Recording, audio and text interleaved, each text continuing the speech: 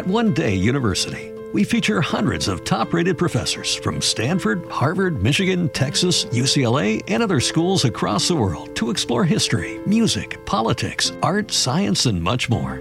Every Wednesday, our weekly scholar newsletter includes 5 fascinating short video clips of our most notable professors discussing a brand new topic, plus special reports and topical debates as well. Sign up for free at onedayu.com. That's ONEDAYU.com. This episode is powered by Poddecks. Poddecks are unique interview questions and episode starting prompts in the palm of your hand. So whether you're a new podcaster or existing broadcaster looking to grow your audience and have more meaningful conversations, you're going to want to check out Poddecks. Now, if you want to get 10% off your order right now, you can go to poddecks.com and type in coupon code. What's the code? Larry21. Yes, that's the code. Check out poddecks.com. Take your podcast to the next level.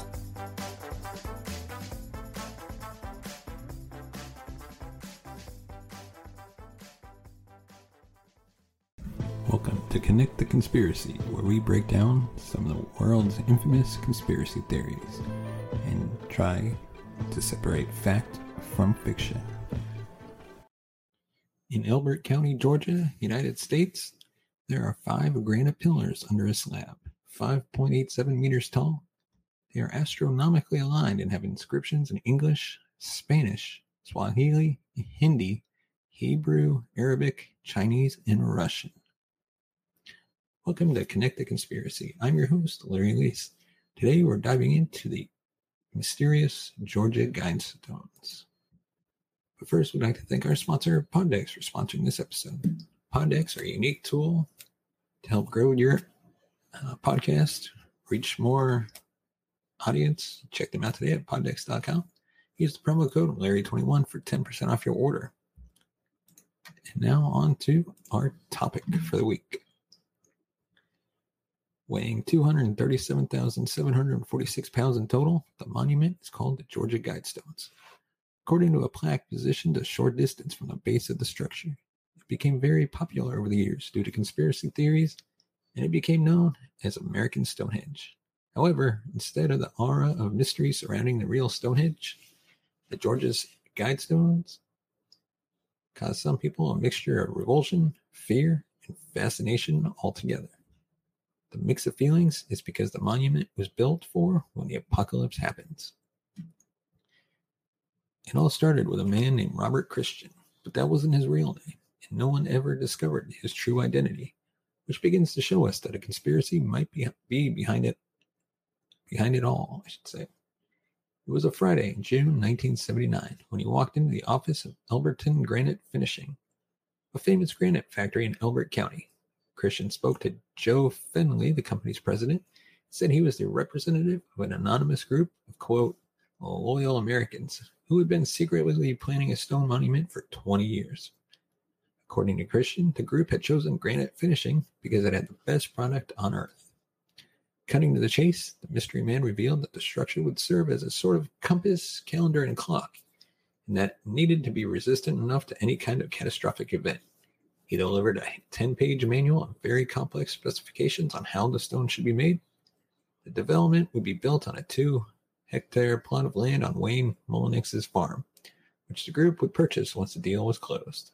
The site is at an altitude of 230 meters above sea level and 14 kilometers north of the city center of Elberton. Finley found the project lunatic, so he decided to discourage the man by presenting exorbitant prices, putting his own commission much higher than any project the company has ever done. Amazingly, Christian said he would pay whatever amount it was. When asked by the businessman why all that, Christian revealed that he needed the stones so that civilization could restore itself after the apocalypse. That would happen in an undetermined future. He believed that the human race would take Earth to the extreme, so the end of the world would be the only solution. The stones would be there to provide the instructions needed to blossom into a better next generation. As soon as the payment was made and they began building it, Christian, walked out of the company and announced to Finley, quote, "You'll never see me again." And so it happened. On On March 22, 1980, the Georgia Guidestones were completed, and the public was faced with the, quote, 10 Commandments for a New Order, a series of instructions written along the stones that were interpreted by many as filled with eugenics from the races, population control, and internationalism. According to the beliefs of the monument's creators, the new civilization that would be born from the apocalypse would need to follow the following commandments, so that it would not fall into misery and destruction again. Number 1, keep humanity below 500 million inhabitants and in perpetual balance with nature. Number 2, conduct breeding wisely, improving physical fitness and diversity. Number 3, unite humanity through a new living language.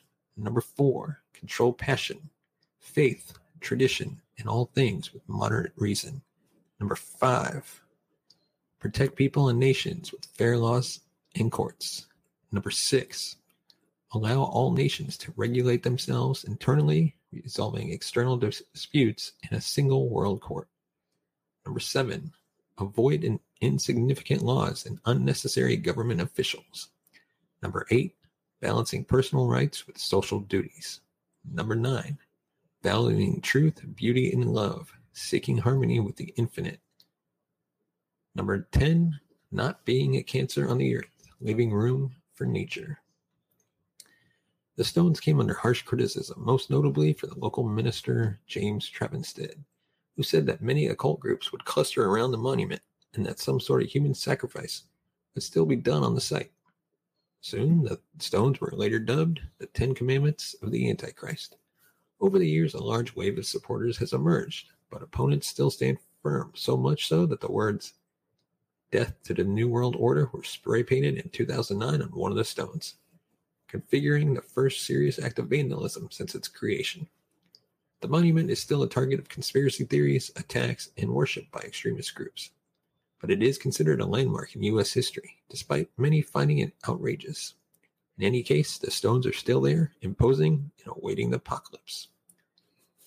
Is it a conspiracy or not? Let us know in the comment section below, or on Twitter, Facebook, or Instagram. Leave me some comments and messages at CTC Podcast 1, and let's discuss it. If there's a topic you want to hear about, let me know, and I'll come up with an episode about it. Without holding you for longer, subscribe to the podcast on your favorite podcast platform, and we'll see you next time. You have been watching the Connect the Conspiracy podcast with Larry Lees. Find us on Twitter at CTC Podcast 1 or on Facebook at Connect the Conspiracy. Support the show by buying us a coffee at buymeacoffee.com/CTC Podcast. Thank you so much, and we will see you next time.